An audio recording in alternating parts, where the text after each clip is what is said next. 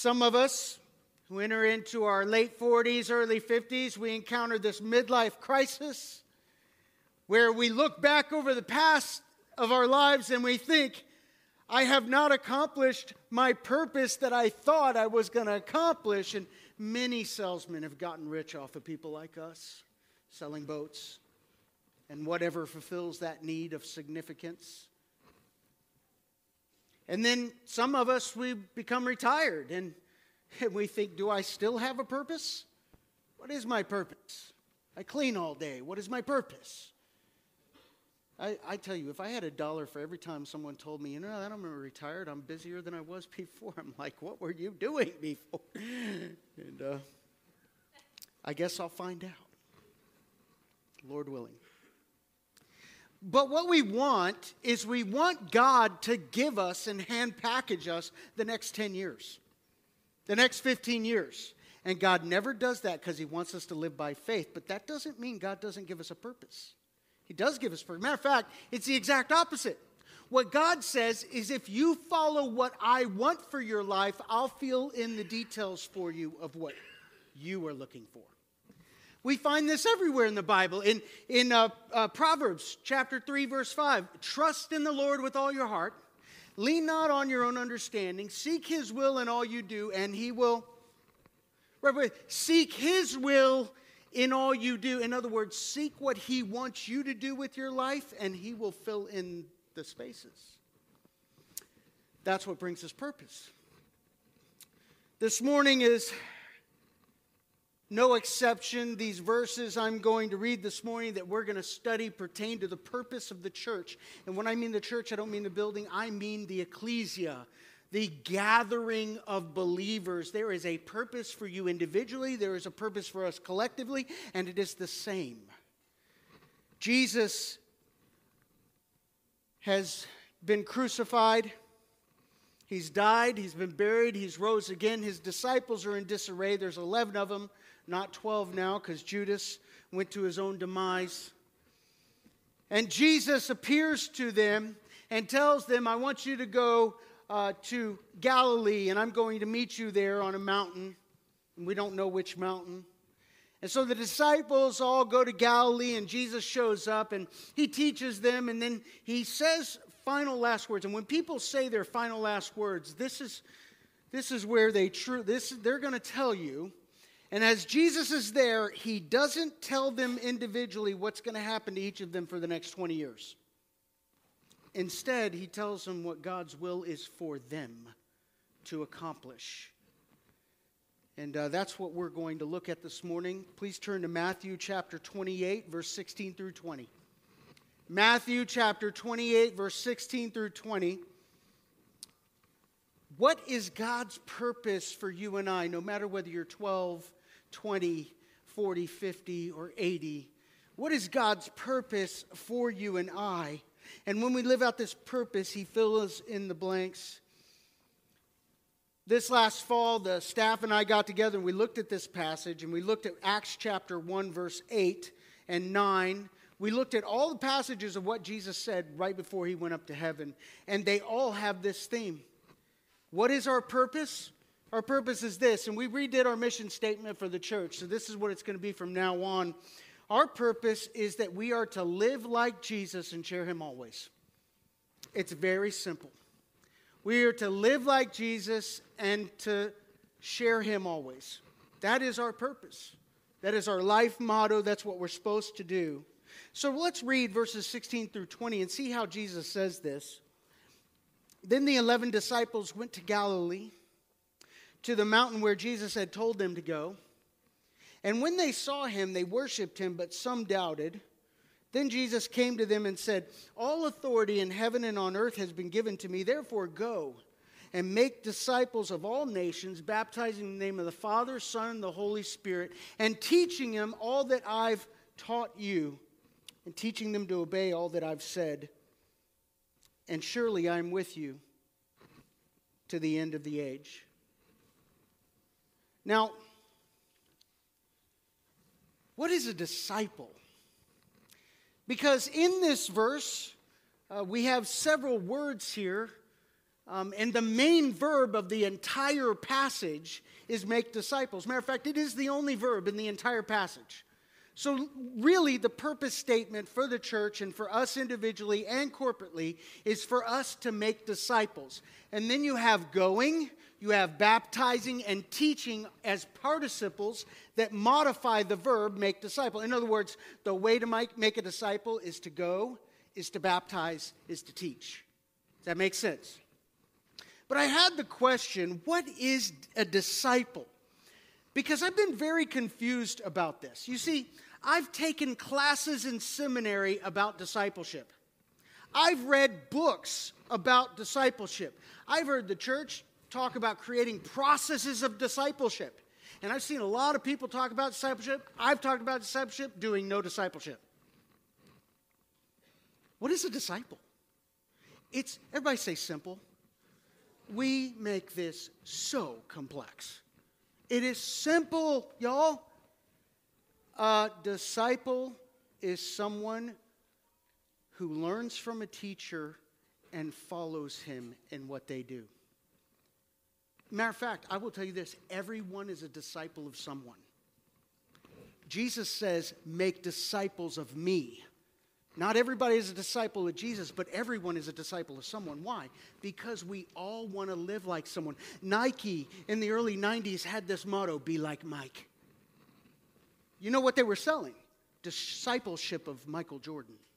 That's what they were selling. Everyone, it's a lot of people, they listen to rap music and they want to be like 50 Cent. They want to be like Eminem. They want to be like Tupac. That was way in my day.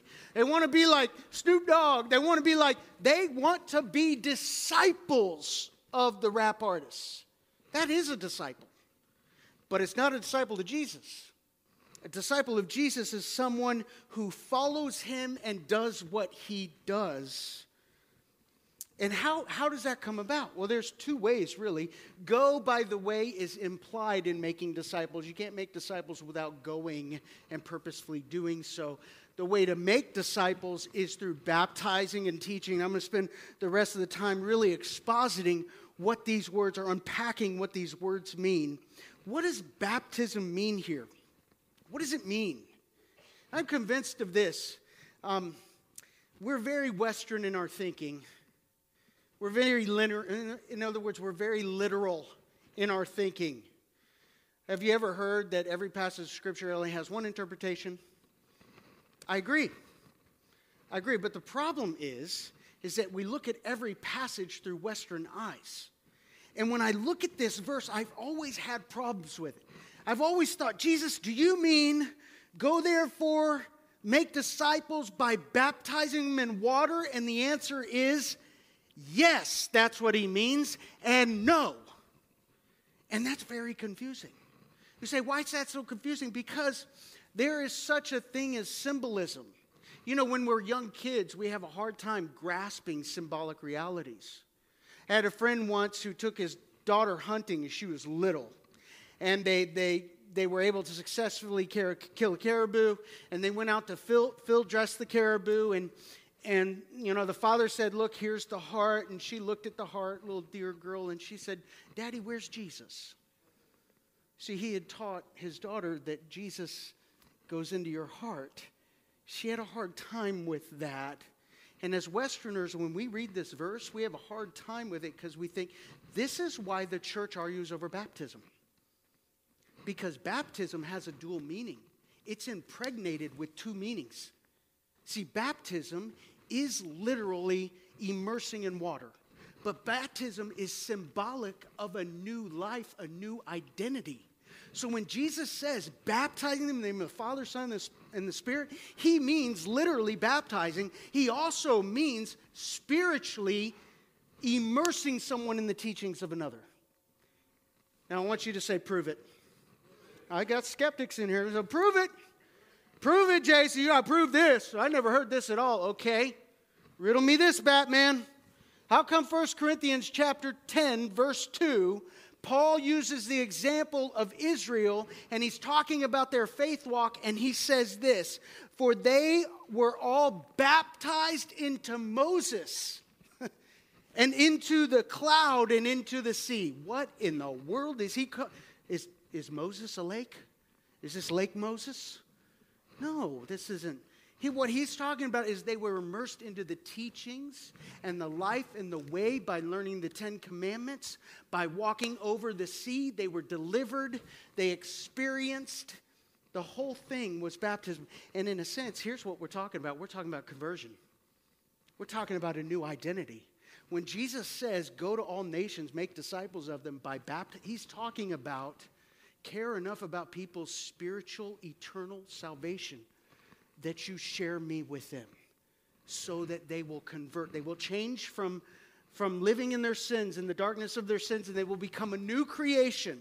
By the way, how many verses do we have that all over the New Testament? Ephesians chapter 2, for we were once dead in our trespasses and sins, but God, according to his mercy, gave us Jesus Christ. You see, we used to walk this way, now we walk this way. Baptism is speaking about an exchange of identity. Some people misunderstand Christianity, and I get it. It's really easy to do, especially if you don't read the Bible. Matter of fact, I do know this. This is not a condemnation. This is just a fact. 60% of all Americans say that they're Christian.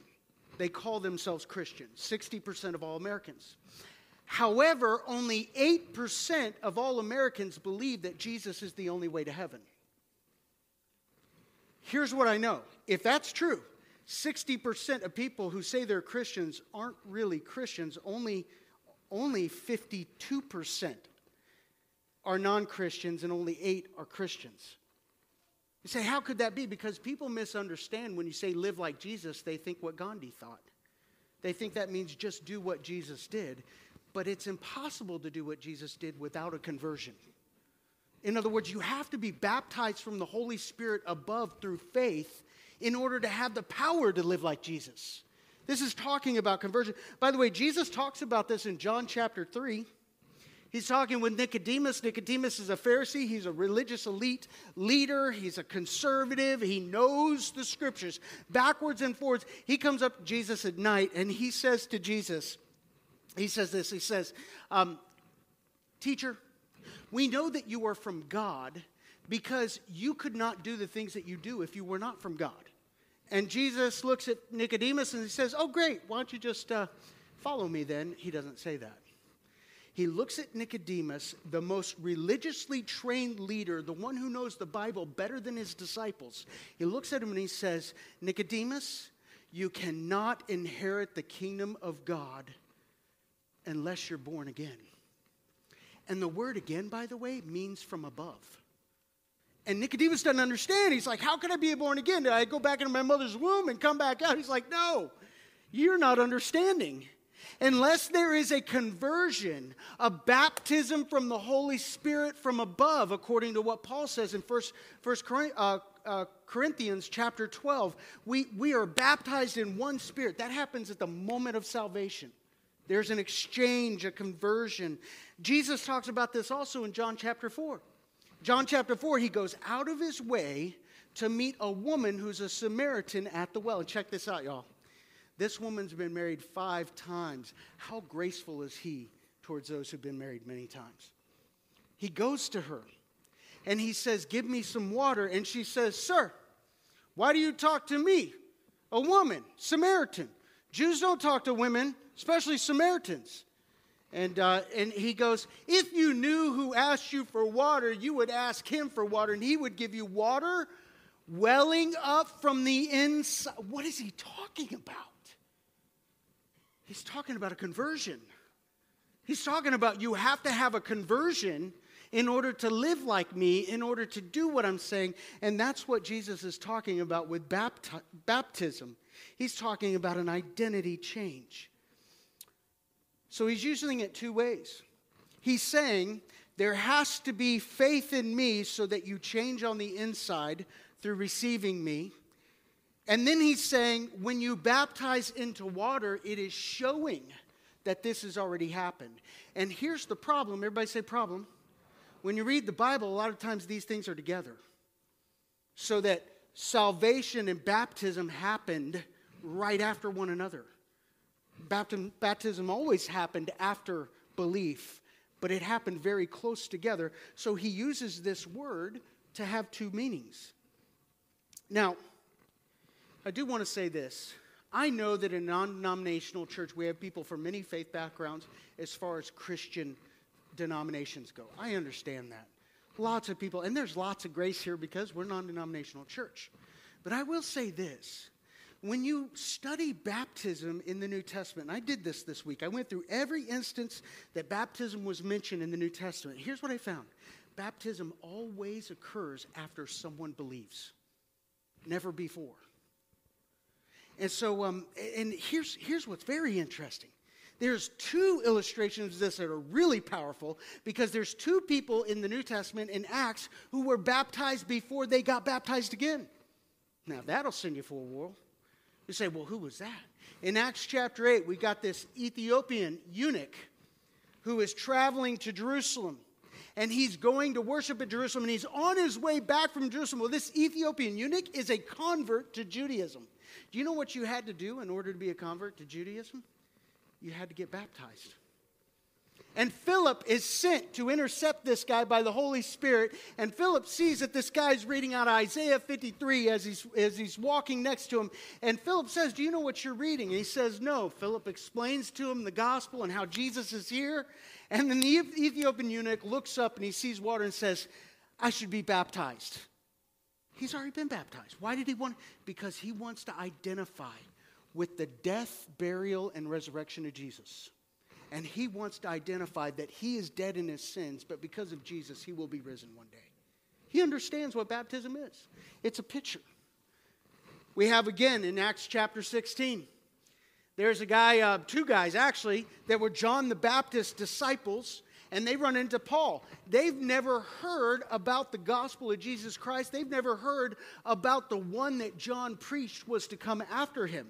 And Paul encounters them, and they had received the baptism of John, which was a baptism of repentance. And after they hear Paul, they believe that Jesus was the Messiah. They receive the Holy Spirit, and they are baptized again. And so we see this over and over, that it is, you cannot force someone to be baptized.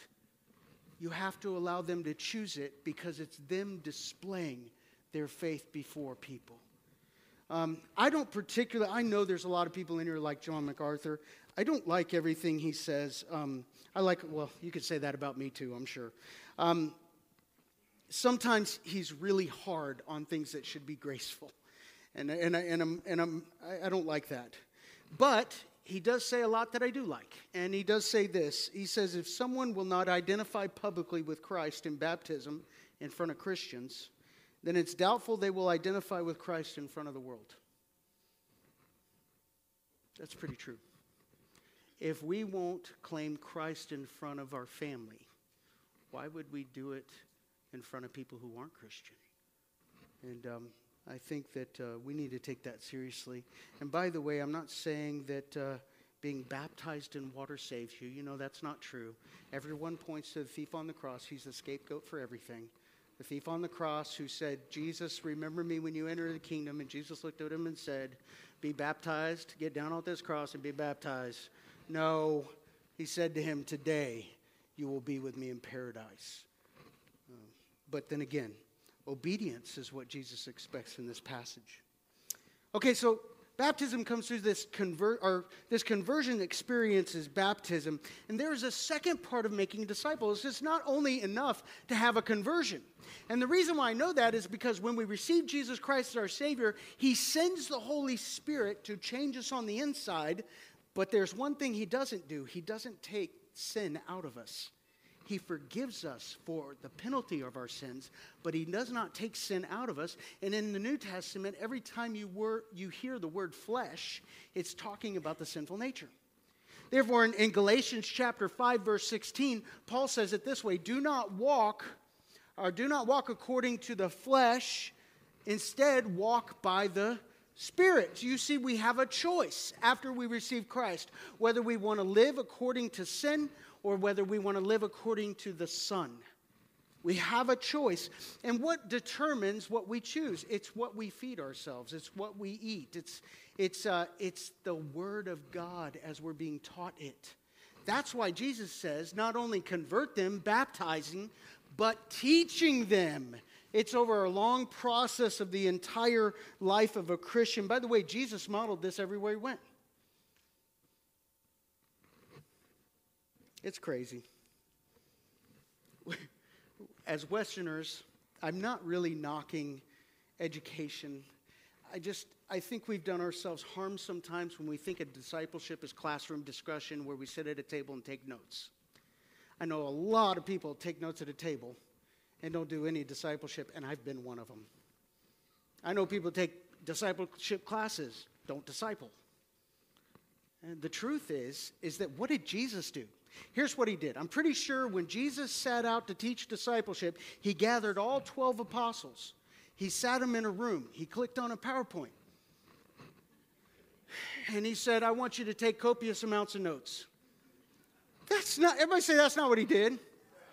Okay, he didn't do that, but it doesn't mean he didn't teach. You remember the Sermon on the Mount? He sat on the Mount. Everybody sat on the Mount, and he was up on it, and he started teaching.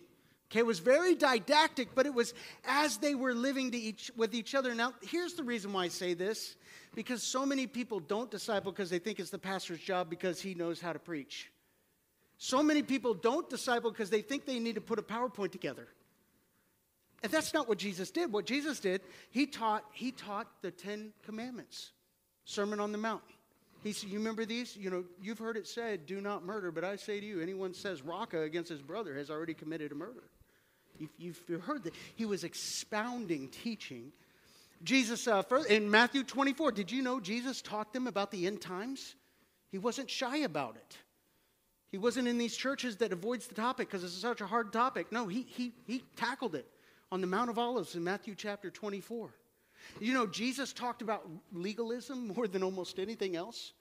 Every time the Pharisees were there, he talked about legalism, talked about self-righteousness, talked about humility. Jesus talked about grace. He fed a consistent diet to his disciples about grace. He talked about the parable of the Samaritan and the parable of the prodigal son. And he kept on showing. He showed them meeting at the woman at the well who's been married how many times? And he approached her anyway. Whoa. Radical. I love Jesus. Teaching. We can't make disciples without teaching them God's word because we have a battle going on inside of us. We have the flesh and the spirit raging war. There's an old Cherokee legend about a grandfather teaching his grandson about life. And I want to quote it. This is what it says. A fight is going on inside of me, grandson.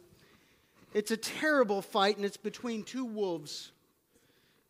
One is evil, he is anger. Sorrow, regret, greed, arrogance, self-pity, guilt, resentment, inferiority, lies, false pride, superiority, and ego. He continued, the other is good. He is joy, peace, love, hope, serenity, kindness, humility, benevolence, empathy, generosity, truth, compassion, and faith. The same fight is going on inside of you, grandson, and inside of every other person too. The grandson thought about it for a second. And then he asked his grandfather, well, which wolf will win? And the grandfather looked at him and said, the one you feed. The one you feed. And, that's true with discipleship. So I've told you a lot about baptism. I've told you a lot about teaching. And a lot of it, honestly, was heady, especially baptism. And I understand that. But let's keep this simple. Everybody say simple. Discipleship is simple. And I was praying about this week, and I'm like, Lord, I even called my best friend. I said, Chris, man, this thing sounds so heady to me. I hate when I'm teaching so heady. And he said, Jason, why don't you just share your story of discipleship? And then I started thinking, how have I been discipled? You ever thought about that? I've never thought about that. In all the years I've preached, I've never thought, how did people disciple? Because obviously I had to be discipled to get to where I am now, right? I mean, I had to be somewhere. And I started thinking if I could think about how I've been discipled, I could pick out the principles of discipleship, and then I could go back to the Word and see if those were true. Because I never want to preach a sermon based on myself outside of God's Word. That would be bad, bad, bad. Right? That's experience forced onto the Word. But there are some truths in my life, and I know many of you have heard my testimony. I don't want to belabor that, but I do want to share with you how I was discipled. So you're going to get a heavy dose of it again.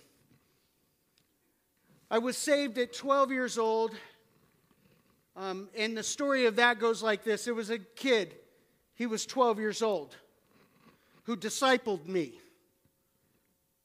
Everybody say 12 years.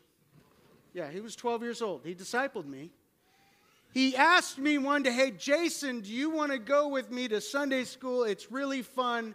Why don't you come to church with me? And I said, sure. I was in a really bad place. See, this is all God ordained. God's working behind the scenes. So I decided to go to Sunday school with him. His name was Brian Powell. He's now a state trooper in Texas. And I went to Sunday school with him. In the second week, I heard a pastor. His name is Dr. John Gross, and he preached a sermon. And I sat in a pew right about here, 3/4 back, and I heard in that message that I was a sinner who deserved God's wrath, and I already knew that. The weight of sin on my shoulders was crushing as a 12-year-old because I had little supervision my whole life. Crushing. Open TV, open everything, and no supervision. And so there's guilt and there's weight of sin on my shoulder. And I heard that Jesus Christ, God loved me so much that even though I was his enemy, that he sent his son to die on the cross for me. And that his son rose from the grave, and if I trusted in him, I would be forgiven of all my sins. And I remember tears in my eyes at 12 years old. I looked up to heaven and I said, God, I want you. I'm sorry for what I've done. And it was like the dam broke. It was like the weight of all these years of yuck just lifted off my shoulders. I was free. I was free. And the next week, I was baptized because they followed up with me because they were a good church. And they said, you need to be baptized to show everybody your change. Because now you're in Christ when you weren't before. And so I was baptized. At 14 years old, in the youth group from 12 to 14, I grew like a weed. And all of those youth around me, I invited people to church, and I'll get back to that in a little bit. All those people around me, we were all discipling each other. And by the way, we weren't perfect, and there was sin there, for sure. I moved across the city of Houston, an hour away. And from 14 to 15, we commuted an hour back to church, me and my mom, which was a bad idea. Should have found a church where we lived. And I found no Christians in the school, and I found no Christians in my community, and I basically started starving for a Christian relationship. And at 16, I fell away from the faith until I was 22. Sex, drugs, and rock and roll. And you name it, I probably did it. And it was very sad. Lo and behold, at 21 years old, my life was an all-time low. You know, I was living in my car. I told you that before. I was dealing drugs. My uncle interceded with me. He took me to Starbucks. And my uncle set me down, and he shared his life story of how in college he was dealing drugs and how he was falling away from God. And he shared how God used all his life to bring him back, and he shared the gospel with me. I didn't fully turn there, but I turned some way. I got sober and decided to join the Marine Corps. Hoorah.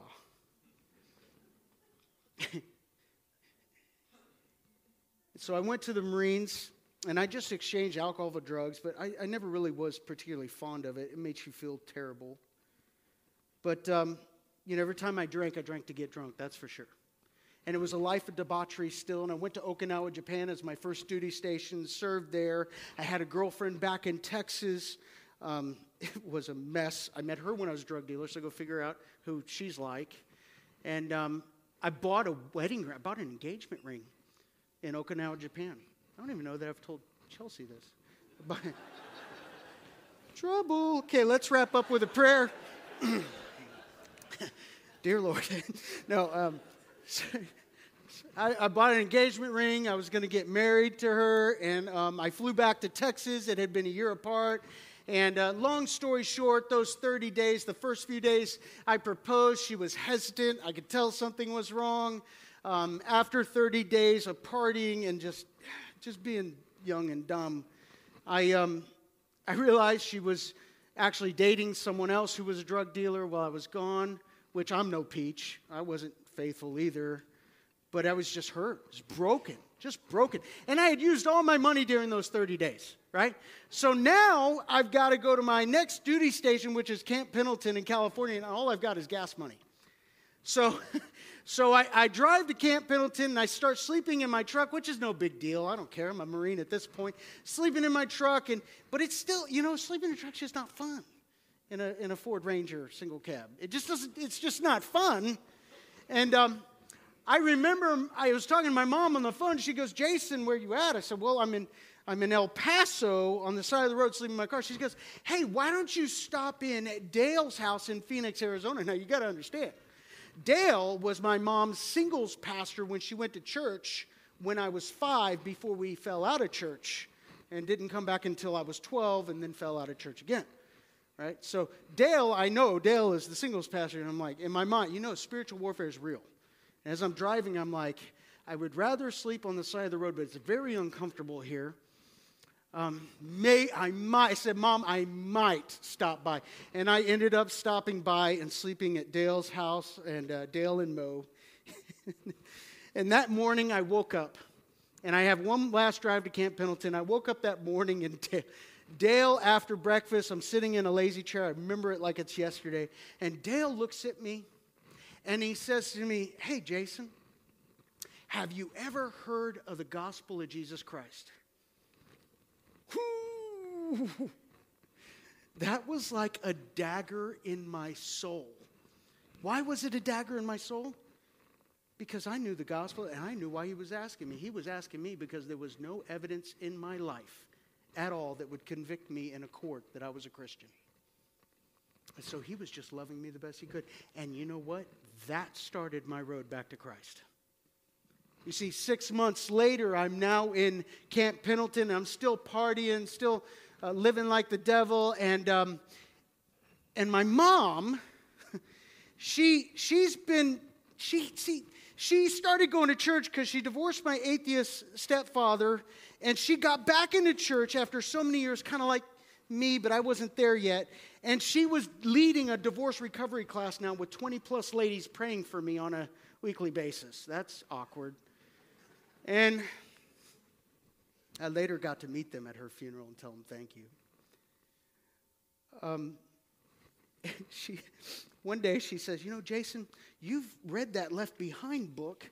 And I said, "Well, Mom, I was on a ship for 6 months. I had nothing else to do." She goes, "Well, would you consider reading another book if I sent it to you called The Prayer of Jabez?" And I'm like, "Mom, if I read it, will you just quit talking to me about faith, please?"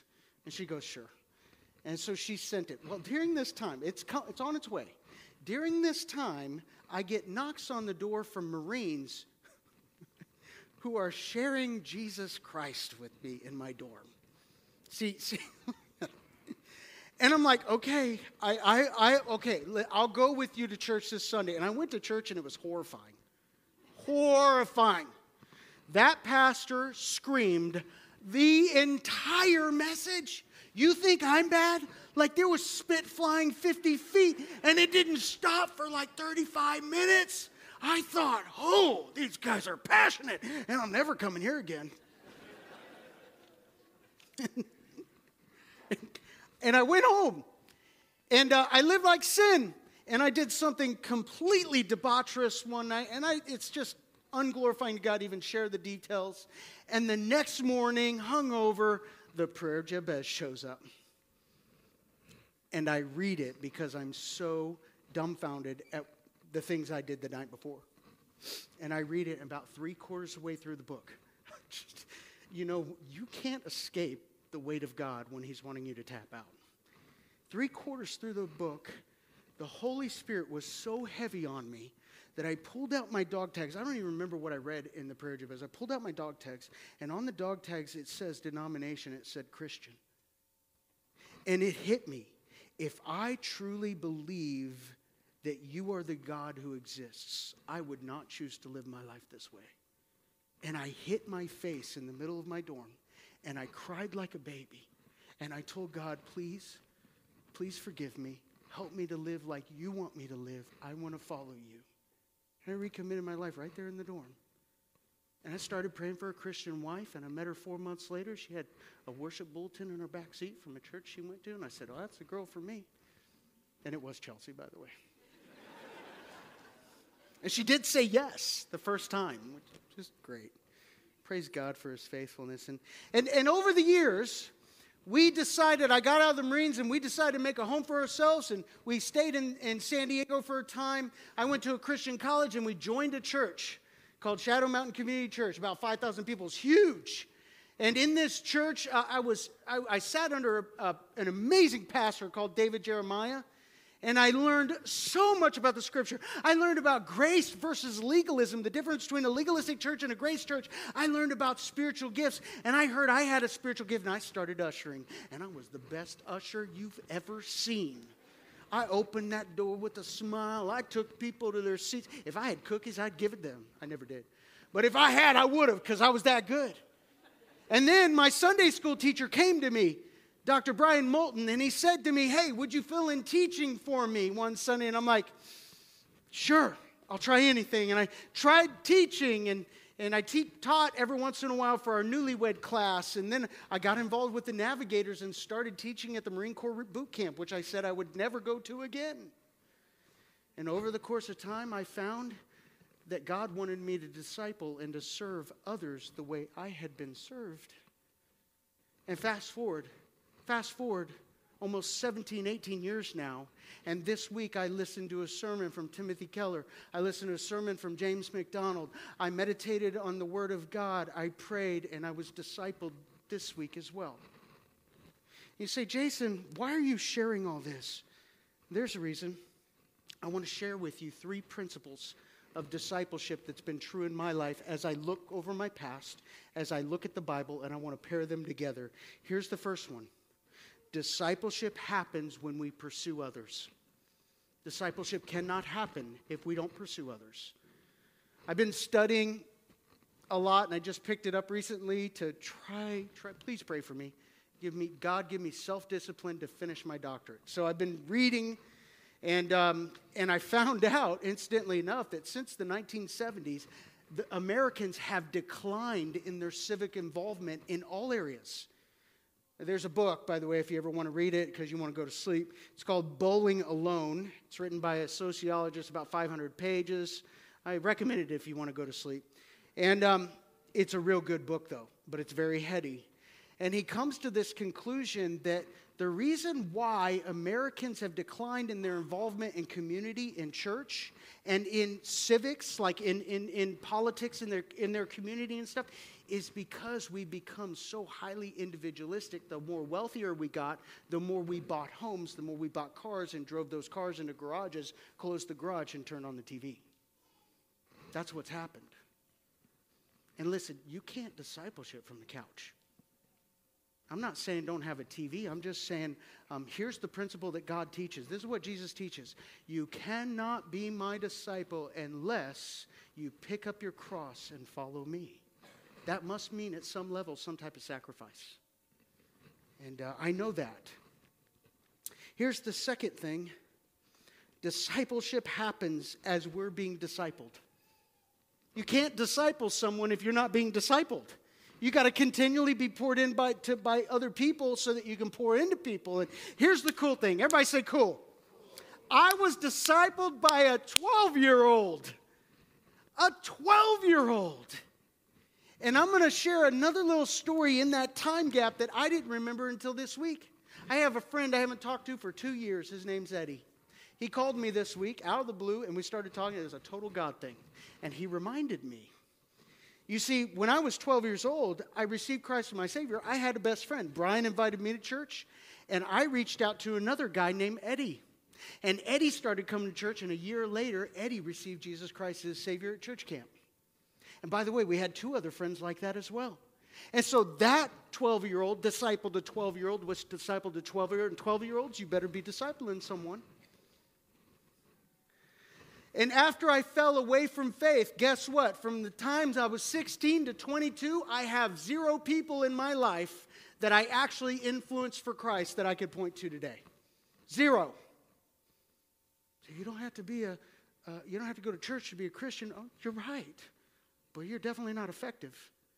And people are going to question, are you really a Christian? There's no one I can point to in that 6 years that I influenced for Christ. And then I came back, and this is cool. Everybody say cool. This is God. This is God. Listen, I came back to God at 22, got married. When I got married, we moved to Santee, California. Santee, California, we moved into a duplex. Moved into a duplex, and there was another guy. His name was Eddie. The same guy that I invited to church at 12 years old. He got married. He joined the Navy. I don't suggest. He joined the Navy, and then he found himself in San Diego, and they bought a house 2 blocks away from us. And guess what I did? I invited him to church, and he came to church for the first time in 6 years. He came back to church. And then I got to share the gospel with his wife, and his wife received Jesus Christ as her Savior. And fast forward years later, unfortunately, Amanda, she had stage 4 breast cancer. And she had always in the past wanted me to pray for her family who may not know Christ. And one day, I had the fortunate experience of driving down to Louisiana and overseeing the funeral of Amanda, and I preached the gospel to her whole family. Listen, this is discipleship. This is it right here. And this week, I got a phone call from Eddie out of the blue. And I didn't tell him about this sermon. I didn't tell him anything. Matter of fact, I put all this into the sermon because of what he said. He said to me this, Jason, now he goes to church and he has a family, he works for NASA. He said, Jason, I just wanted to let you know, I never told you this, but I want to thank you for inviting me to church and sharing Christ with me and always talking to me about faith. And in my mind, I'm like, well, there's 6 years I didn't. But we discipled one another. And here's the third principle.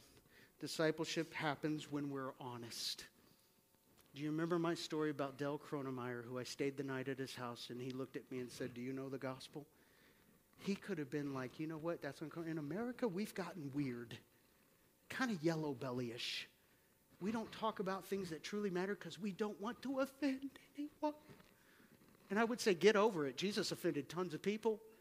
You see, it's okay to offend people, just don't do it out of love, or don't do it out of wrath or guilt or judgment. Do it out of love.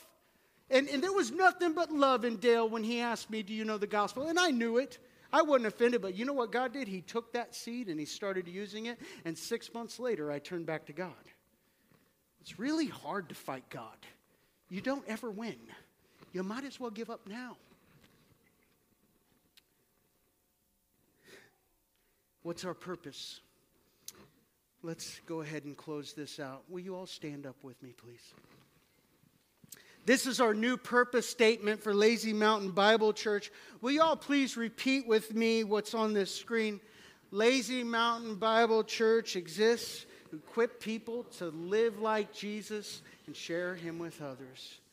May you go and do that for the rest of your life. Let's pray. Father, give us the strength, Lord God. Give us the strength only through your Spirit. Lord God, we pray, help us to list the people in our lives that we need to disciple. And we thank you for all those who poured into us. We pray, Lord God, that you would give us a life full of people that we're able to lead to your throne. Help us, Lord God, to be fed and to abide in you, Jesus, the true vine, so that we might bear true fruit. It's in your name we praise, Jesus. Amen. Hey, find someone you don't know this morning and say hello. God bless you. We'll see you next week.